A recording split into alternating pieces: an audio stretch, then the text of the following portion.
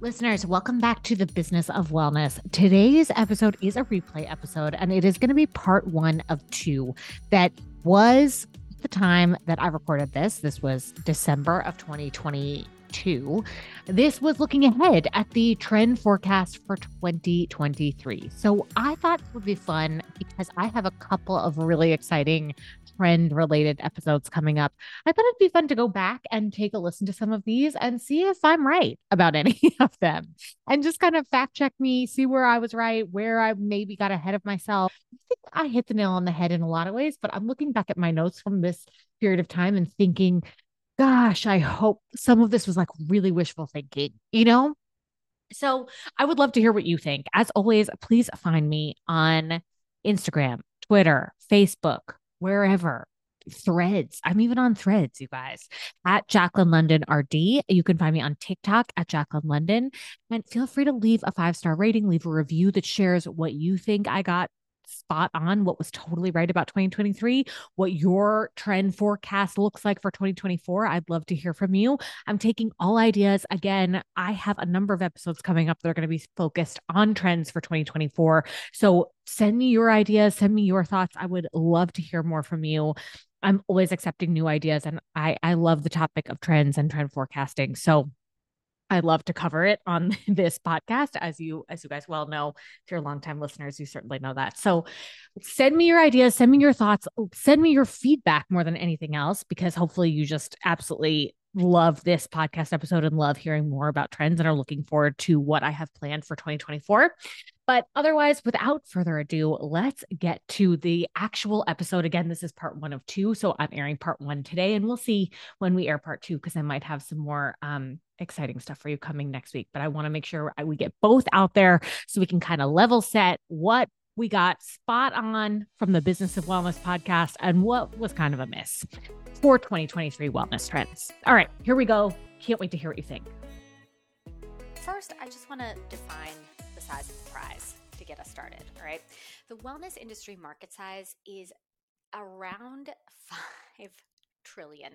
And when I say around, it's not even the trillion that I have the hardest time with. It's the source. There's lots of different sources out there that give a number that is 4.4, 4.9, 5.6. I've seen this show up differently. I'm going to say it is about 5 trillion, and it's projected to hit 7 trillion by 2025, despite the threat of the looming recession, which we all know is coming. And this is also to say that it's also projected to increase by 25%. Sort of unfathomable, right? Wellness industry projected to hit 7 trillion by 2025, despite the threat of the looming recession. Crazy. This is some data that I got from a McKinsey survey I was looking at, and then there was an updated version of this McKinsey survey. So in 2021, McKinsey cited something that, honestly, when I first saw this stat, it kind of depressed me. It was a stat that said that 70% of the wellness industry is defined as products, so things you can buy, and 30% was services. And as a service provider, I found that a bit disheartening, a little depressing. But actually, I think you'll find after this episode that it makes sense why and why it might have been that way in 2021. Now, the updated version of this survey, it was amended earlier this year, and they did a new survey with a new cohort. So products continue to attract, I'm reading from this right now, products continue to attract the lion's share of spend, but services and apps continue to gain ground and now represent around 30% of spend. All right, same difference. That was my editorial. Services and apps also look set to capture a materially higher share of future spend. Okay, a little positive note right there. Around 45% of consumers intend to spend more on services or app-based services over the next year, while around 25% intend to spend more on products. I'll take what I can get. You know what I mean? So another interesting little nugget that came up as I was doing my research for this episode is that I think we've probably covered this in many different ways and on many different episodes, but just to reinforce some of the challenges to the wellness industry at large. When we talk about wellness, no one has a definition for it. I mean, no one. Ask two people from two different walks of life, and you will often find everyone has a very different definition or way of thinking about it or way of approaching it. And therefore, it can be very difficult to define on a more specific, on a more micro level, and in ways that are actually useful or can be easily applied.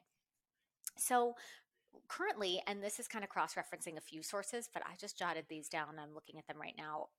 Specifically, Global Wellness Institute as well as McKinsey cite the following industries as being encapsulated by the global wellness industry, and that is fitness, food and nutrition, sleep, physical well-being and immunity. Like, what? Isn't that just called being, it's called like staying alive. I mean, that might as well just be called staying alive. Okay, I digress. Personal care products, so beauty, mindfulness, meditation, and mental health, which, by the way, those are all very different. Those are all very different, but they happen to start with M. And of course, women's health, which just feels, just right there, just feels insulting. I don't even know. Okay, great. So, yeah, the tone for today. Where do people get information about wellness from? Now, this one really shocked me, and I don't know why, because it seems really logical, but at the same time, it just kind of like everything that I was already seeing, thinking about, reading about, learning more about, just kind of gelled with this one statistic, which is that the top three sources, according to I believe it's McKinsey, but if I'm wrong, I'm going to make sure that I leave a couple of different studies and reports to check out in our episode notes today. So, where do people get info about wellness from? 70% from a search engine, so Google.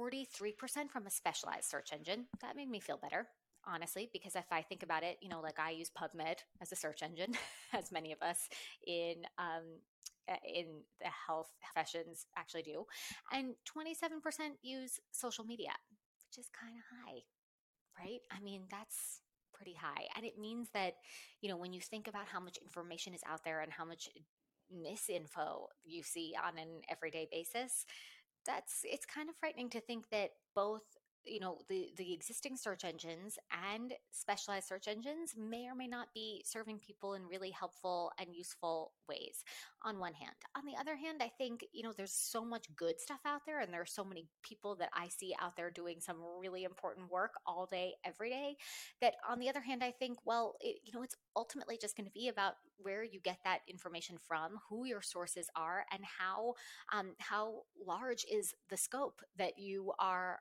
looking to define, right? Like, what is it? What is the problem that you personally are looking to solve, and where are you accessing information that helps you find the right tools and services and products and just things out there, solutions out there if you're starting from zero. This issue of not being able to define what wellness really is that it's everything, right? It's really broad. It encapsulates everything from diabetes educators and nurse practitioners, very educated people, to healing crystals, silent meditation retreats. Yay. And honestly, it's really contributing to a growing sense, I think, from my end at least, that the consumer landscape is well past due for a new scientifically backed rubric for self care. We need a new way to define this, right? What actually helps people feel and live better right now? So, today, in the present moment, and shows genuine, meaningful promise in helping all of us live healthier and more fulfilling lives in the future. I think we need to start looking at things more through that lens. And I don't really think it's anything new for me personally to refer to our current healthcare system as sick care, right? It's actively devoid of wellness. If you have ever been a patient or had a loved one who is a patient in a hospital, this is sick care. It's not healthcare. It's not well care. And it's certainly not prevention, right? We have no infrastructure to support prevention. We are built only to treat disease, and often when it's too late to do much more than opt in to specific and expensive interventions, right? Our current sick care model is also an insurance model, right? It inexorably is tied to traditional means of employment for those of us who are under 65, which means that really we really need preventative health solutions that actually work. And certainly with the growing number of people who consider themselves, like me, independent contractors, and also people who are entering 2023 questioning what their employment status will be next year. A lot of this is incumbent on those of us in this industry to really find a way to make ourselves heard. But we'll get to that. Why don't we have these things more readily available right now, especially when you think about the capital allocation that goes to a variety of different industries, right? Like, why don't we have things that feel like they're really in the business of prevention? What is the missing piece of this puzzle? And I have thought about this so much. I have researched it. I have talked to so many brilliant people about it, and I have landed on something that I think a lot of you will agree with me on, or at the very least want to hear more about, which is that we're very, very distracted. Say that differently. You're distracted. I hate to say that, but let's be honest, it's kind of true. I'm pretty focused. I'm a dietitian. I'm pretty focused. So, to clarify this a little bit more, we're not talking about something major. And we're not talking about weight management. We're not really talking about the role of nutrition on physical health and well-being and psychological health and well-being, and we're not including weight as a part of that conversation. And if you think that I am totally crazy and full of it and you just want to press stop or pause or delete on this podcast, then I just would love for you to hear me out with the kind of current picture of things, the state of things that I'm going to paint for you next. If you speak openly in any way, in the most respectful way about weight management, no matter how respectful you really are. And if you're a practitioner who has attempted this before, you know what I'm talking about right now. You're at the risk of being ratioed online, labeled as problematic, dismissed as promoting diet culture, or triggering patterns of disordered eating. And if we think about that for a second, that's a huge deal. It's a huge problem.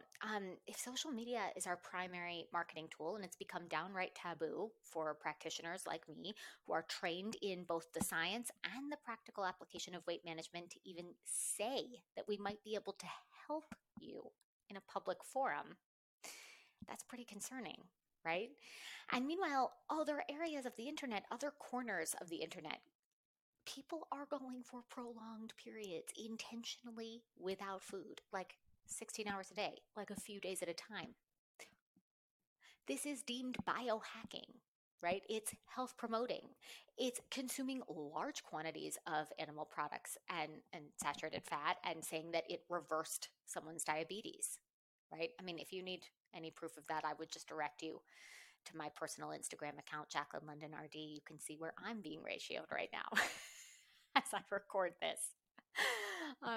And we're also seeing it when we see other products, services, brands replacing food with powder.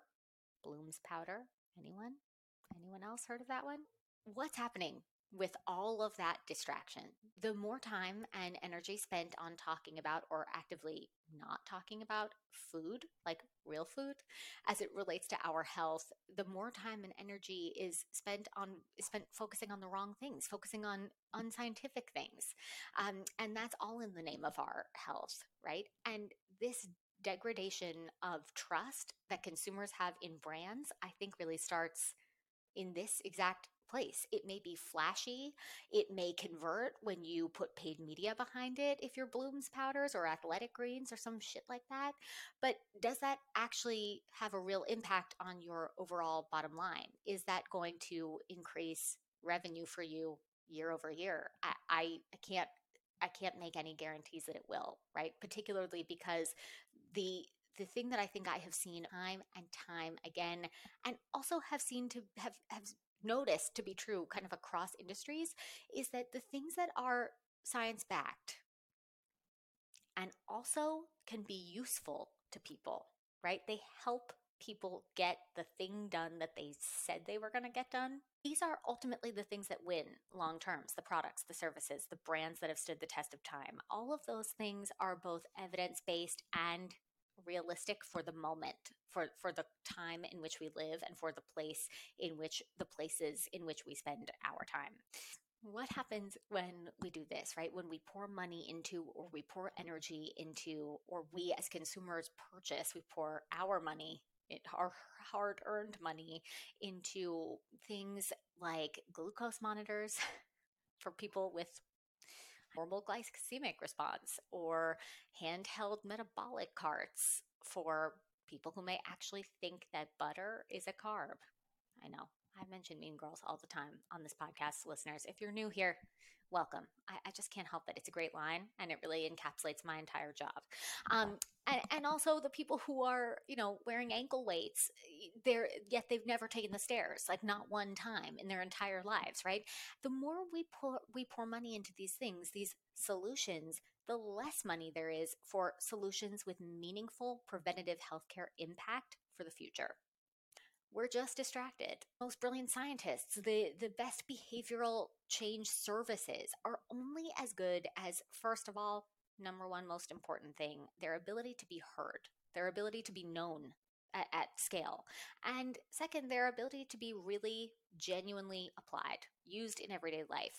Case in point is this example I keep returning to, which is the capital allocation to continuous glucose monitors this year and the continuous tracking of metabolism. I'd love it if someone could answer this for me. How can we explain why someone without a history of type 1 diabetes, or who's not at risk for type 2 diabetes, which I accept the argument is many of us, right? Lots of people are at risk for type 2 diabetes right now. I get that. But if you're not, then why would you need a continuous glucose monitor? I mean, we're replacing the need for understanding weight as one metric, not the be all end all, but as one specific puzzle piece of health, and saying, let's track our blood sugar even though we have overall healthy cells, right? Like, we have decided to invest and take this technologically difficult concept that's important in medicine and brand it as consumer tech and say that this is helping people, that this is solving problems. The problem, the way that I see it, is that if we don't know the difference between chicken fried steak and vegetables as they relate to our health, we have way bigger problems. There's only so much that one data set can do on its own without understanding what an overall health promoting, nourishing, delicious pattern of eating looks like. If people like me don't make a little bit more space to speak truth to bullshit like this in 2023, then we're not going to get very far, right? I think it's incumbent upon us to discern myth versus fact when it comes to food and health and weight, and to say out loud why and how we've come to make specific recommendations and what's behind those recommendations. So it's up to us to find a way to make these things practical and relatable to people no matter where they're coming from. And when I say us, I mean practitioners of preventative healthcare of all types, of anyone in a specific specialty or anyone who works anywhere adjacent in this industry. Things that are intangible to people and also illogical will never change behavior. As a product and a brand consultant, I also just kind of want to say here and now on this podcast, I'm also going to use this platform as a resource as much as I possibly can, to whatever extent, for brands, for business owners, for entrepreneurs, for investors, anyone who wants to be a part of the future of wellness by playing a role in building things that actually work and things that actually provide lasting value and are rooted in data that's both statistically significant and clinically relevant, because we need those two things in order for things to actually work. I'm seeing a lot of one or the other, but hardly any of both. Okay. So in other words, data that both delivers and actually helps people long term. I know, novel. These two truths can coexist in a free market economy, one of which is that people want to and need to make money, obviously. And two is that people are generally good. And for the most part, there's always bad apples. There's bad apples everywhere, right? But for the most part, people want to help other people. And they're definitely not mutually exclusive concepts. So if we want to get anything done in the next year and decade and couple decades to actually prevent disease and help people live better in ways that are personally defined, well, I'm going to take a page from the kids on TikTok and say, this is my clarity era. Okay, folks, This is my clarity era. I'd encourage you to make it yours too. And I say that because if you know me, then you know that like healthy dose of skepticism everywhere all the time is like that's my entire personality. That's my whole brand. And also, you know that as someone who's not currently professionally accountable to a larger institution, I'm actually free to call that bullshit as I see it. I mean, we can't take action without clarity and thoughtful consideration. And so I'm not saying that we have to be assholes.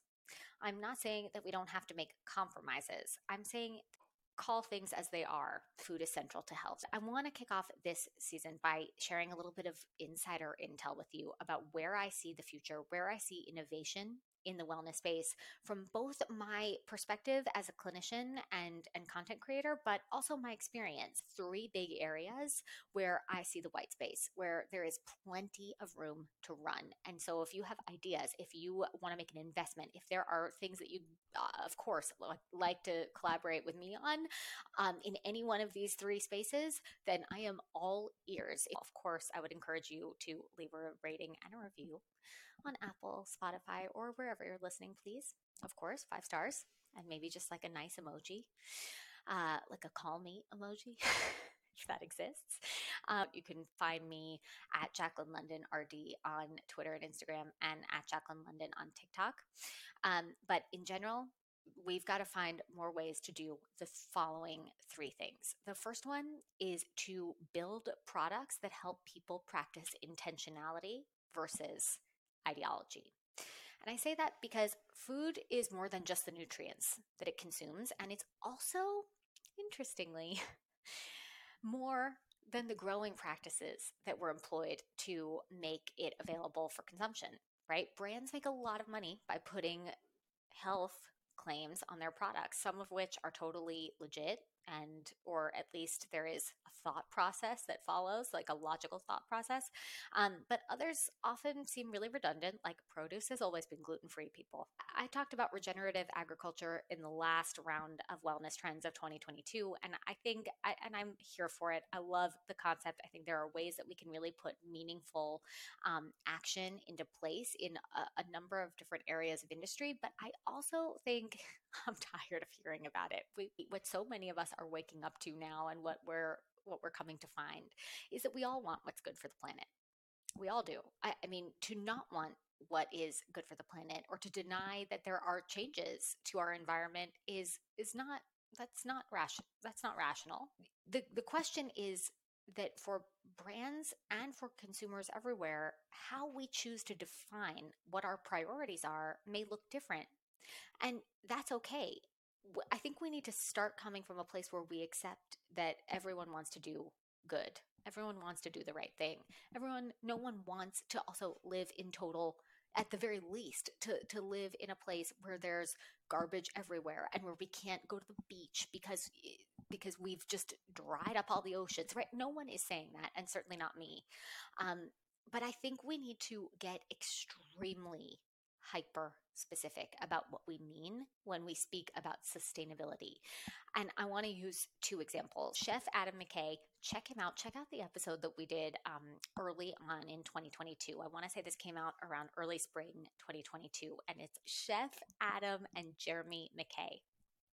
Those amazing, really amazing episode, really brilliant insights, and so knowledgeable about the entire food industry at large, and shared some really, really clear and actionable advice, tips about the way that they look to moving forward with agricultural practices that have real impact. And then they share very real KPIs in the food industry to show you exactly how this would be done.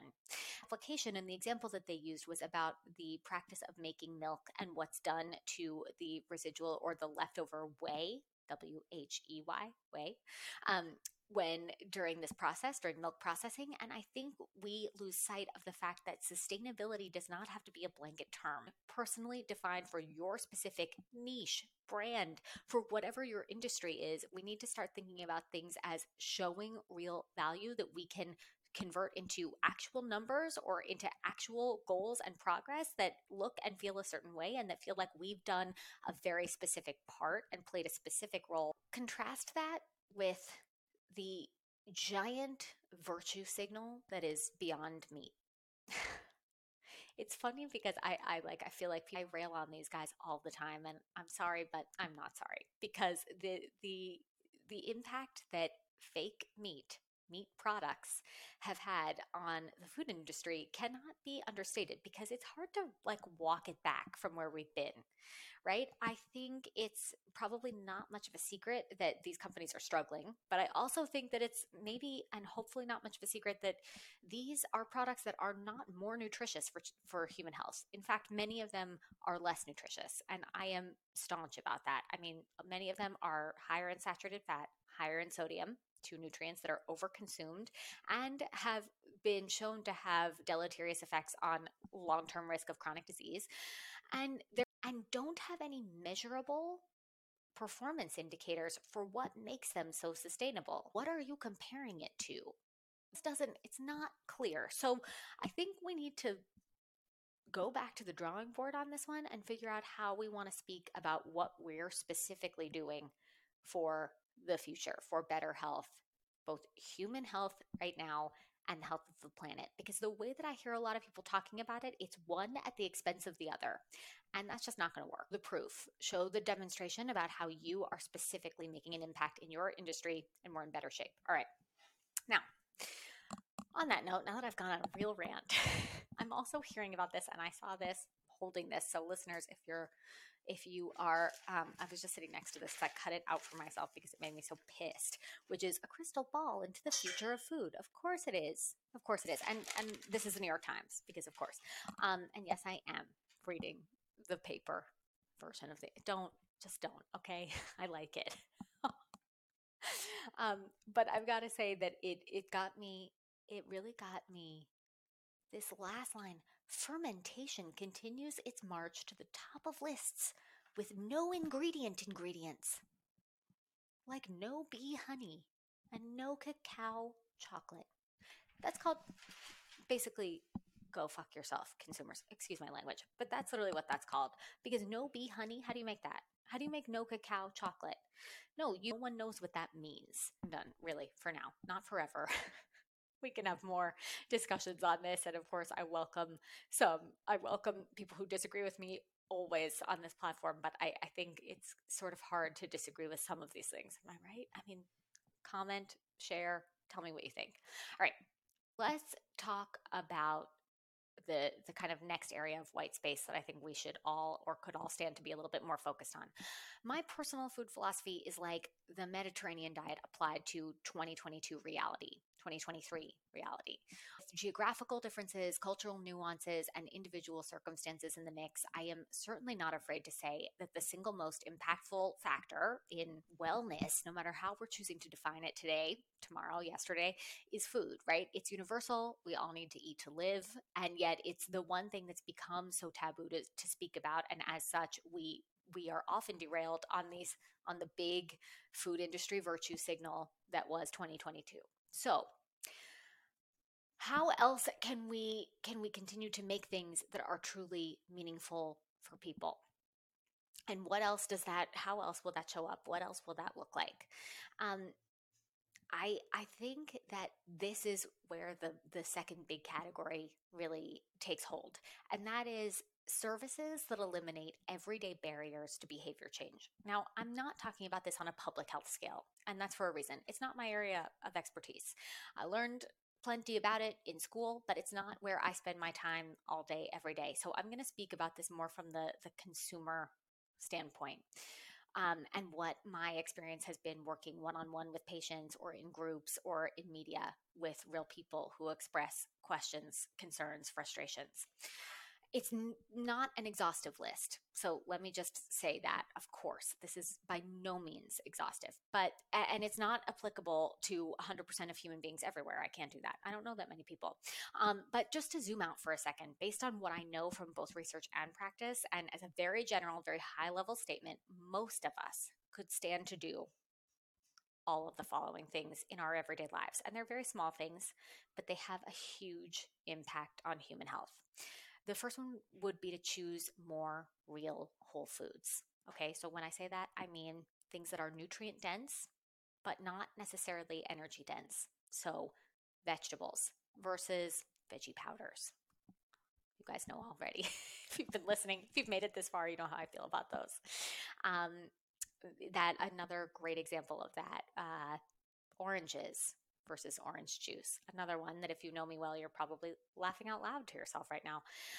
But the more real wholesome foods we can consume and the more solutions and technologies and services and innovation that we can create to make more real whole foods more delicious and more accessible to people, automatically the better off we are. Now, this is not to say that my stance has changed in some way on my thoughts on what it means to eat processed foods or foods that undergo processing. Yes, everything undergoes processing. That's very true to some extent in some capacity, right? But it is to think about how many people struggle with getting more nutritious meals on the table for their families and to think about a variety of different solutions, whether it's the packaging or the scenario or the setting or the ease of use of a product that helps people do this more often without compromising taste, time, or cost. Kind of seems like the most epic challenge ever, but I'm up for it if you are. The third would be to think about including a greater variety, adding more produce to more meals and snacks throughout the day. I say this on repeat all the time, so I hesitate to even repeat it now, but I think we can't ever really lose sight of that one. The more produce you're able to incorporate into your everyday meals and snacks, the more nutritious and more satisfying your meals ultimately can become. It also displaces the calories that we consume from less nutritious food sources that are nutrient poor, that often are nutrient poor, with more nutrient rich options. So I think that's really something to consider. Our health, our overall dietary pattern, our pattern of eating, is not determined by nutrients alone or, of course, agricultural practices that were used to make the foods that we consume on an everyday basis. But anytime we take things away from our everyday meals and snacks, which is so often how so many consumer products are marketed these days, right? Like free from, we always have to think about at what cost, right? What is the cost of taking something away? Because to retain flavor, something else has to be added in there. So the more we can consider what we can add, which is veggies and fruit, to our everyday meals and snacks, the more nutritious our overall eating pattern will ultimately become. So how do we make this easier for people to actually do? We need to find more ways to drink unsweetened beverages. So that's a biggie, guys, because you know how I feel about this one. I mean, honestly, I just I want to be clear that when I say unsweetened beverages, I'm not talking about the replacement of sugar or lollipop. These are gut health supporting, like they're marketing their gut health benefits. Oh no. No, the gut health marketing is a problem in and of itself. So let's get ahead on that and say we're not going to put ingredients into beverages where they don't belong. It's just simple. Let's just leave it there. More movement, more often. Can't say that enough. Products that target improvement of sleep, of quality of sleep, or of the ability to actually get sleep at night. I think that's going to be huge both in 2023 and for the future, because we all know that we're not sleeping enough, myself enthusiastically or exhaustedly included in that statement. Anywhere that we can find solutions that help make that a little bit easier, the better off that we'll all be. All right, so the last one that we're going to talk about for today before we wrap up and continue this conversation next week is to anyone out there who is a business owner or who is looking to create new products, new platforms, services, experiences that build meaningful connection. This one is for you. So, nourishment, better health, better well-being, optimization of well-being, it's all about connection, honestly. I mean, I say this all the time, but I really just can't say it enough. And I can't reiterate, this point more than saying this here and now, which is that connecting to and where our food actually comes from, connecting to food because of the care and effort that went into preparing a meal, or connecting to one another around a table of friends, of family, of loved ones, the family meal, right? Connecting to ourselves by feeding ourselves what we truly need in a given moment, it's invaluable. And I know that if you're anything like me, you've experienced some feelings of disconnection over the past few years. And if not, I also know that so many of us feel like just simply making more nutritious choices for yourself, for your family, it can often be a real time, energy, and financial suck that ultimately leaves you feeling like you just ate air. Right. I mean, not to mention you're still feeling hungry. There's just so many iterations of this. There's so many variations of this feeling of dissatisfaction and disconnection. So, if you are working on something, if you are working on something going into 2023, if you are hoping to optimize your brand or launch a new product and you think it's really got staying power, then you have to factor in connection. Whether we are grabbing takeout, making meals at home, considering how any given food choice or meal can help us, can help one another feel more connected to a cooking experience or to a dining experience or to just a meal that you had while you were working on something else that you feel connected to, right? These are all important ways that food is both the food becomes the glue of our connected experiences, but it also becomes the thing that the vehicle by which we can all feel a little bit more like ourselves and feel a little bit more grounded and a part of something bigger than us. Um, I think that's probably the best place for us to leave it today. But I do think it's important to share again that any type of experiential, immersive, or connected experience about and around and discussing and consuming delicious food, delicious meals that we all love and that help us learn about something else, about something beyond our scope. That's really where it's at for me in 2023. I think we need more connection, we need more experiences, and we need more ways to explore and discover the things that we ultimately will become a part of and that will become a part of us that will make us feel more connected. All right. So now I'm hoping that you're on board. I know that this episode is a little all over the place. I am finishing this recording at an ungodly hour, which means I need to go and take my own advice and go to sleep. So please join me next week. I'm going to go through the top 5 biggest, the biggest kind of bucket trends that I am seeing out there right now that are in development as I speak these words. We're going to cover all of those 5 big ones, and I will share very specific examples of products, brands, and services that are currently implementing these or those on the right track. So stick with me. I am so glad that you joined me today. And if we don't, since we won't have the chance to actually connect again, I just want to say thanks for being with me this year. Thanks for staying with this podcast. If you enjoyed today's episode, please go ahead and share it with someone that you think will get something out of it, someone that will appreciate it. And you can always leave me a rating or review. Find me online at Jacqueline London RD. And happy, healthy, and wonderful new year to all of you. Thanks for listening. Thanks so much for listening to The Business of Wellness. I'm your host and executive producer, Jacqueline London. Remember that advice provided on this podcast is based on my application of research and practice as a registered dietitian and should not replace medical advice provided by your physician. If you like what you're listening to, please follow the show, leave a 5-star rating, and share something you love from today's episode by leaving a review. This podcast only grows with your support. So if you enjoyed this episode, share it far and wide. It may be the one thing someone needs to hear to start building that roadmap today to secure a healthier, happier future. That's it for now. So until next time, cheers.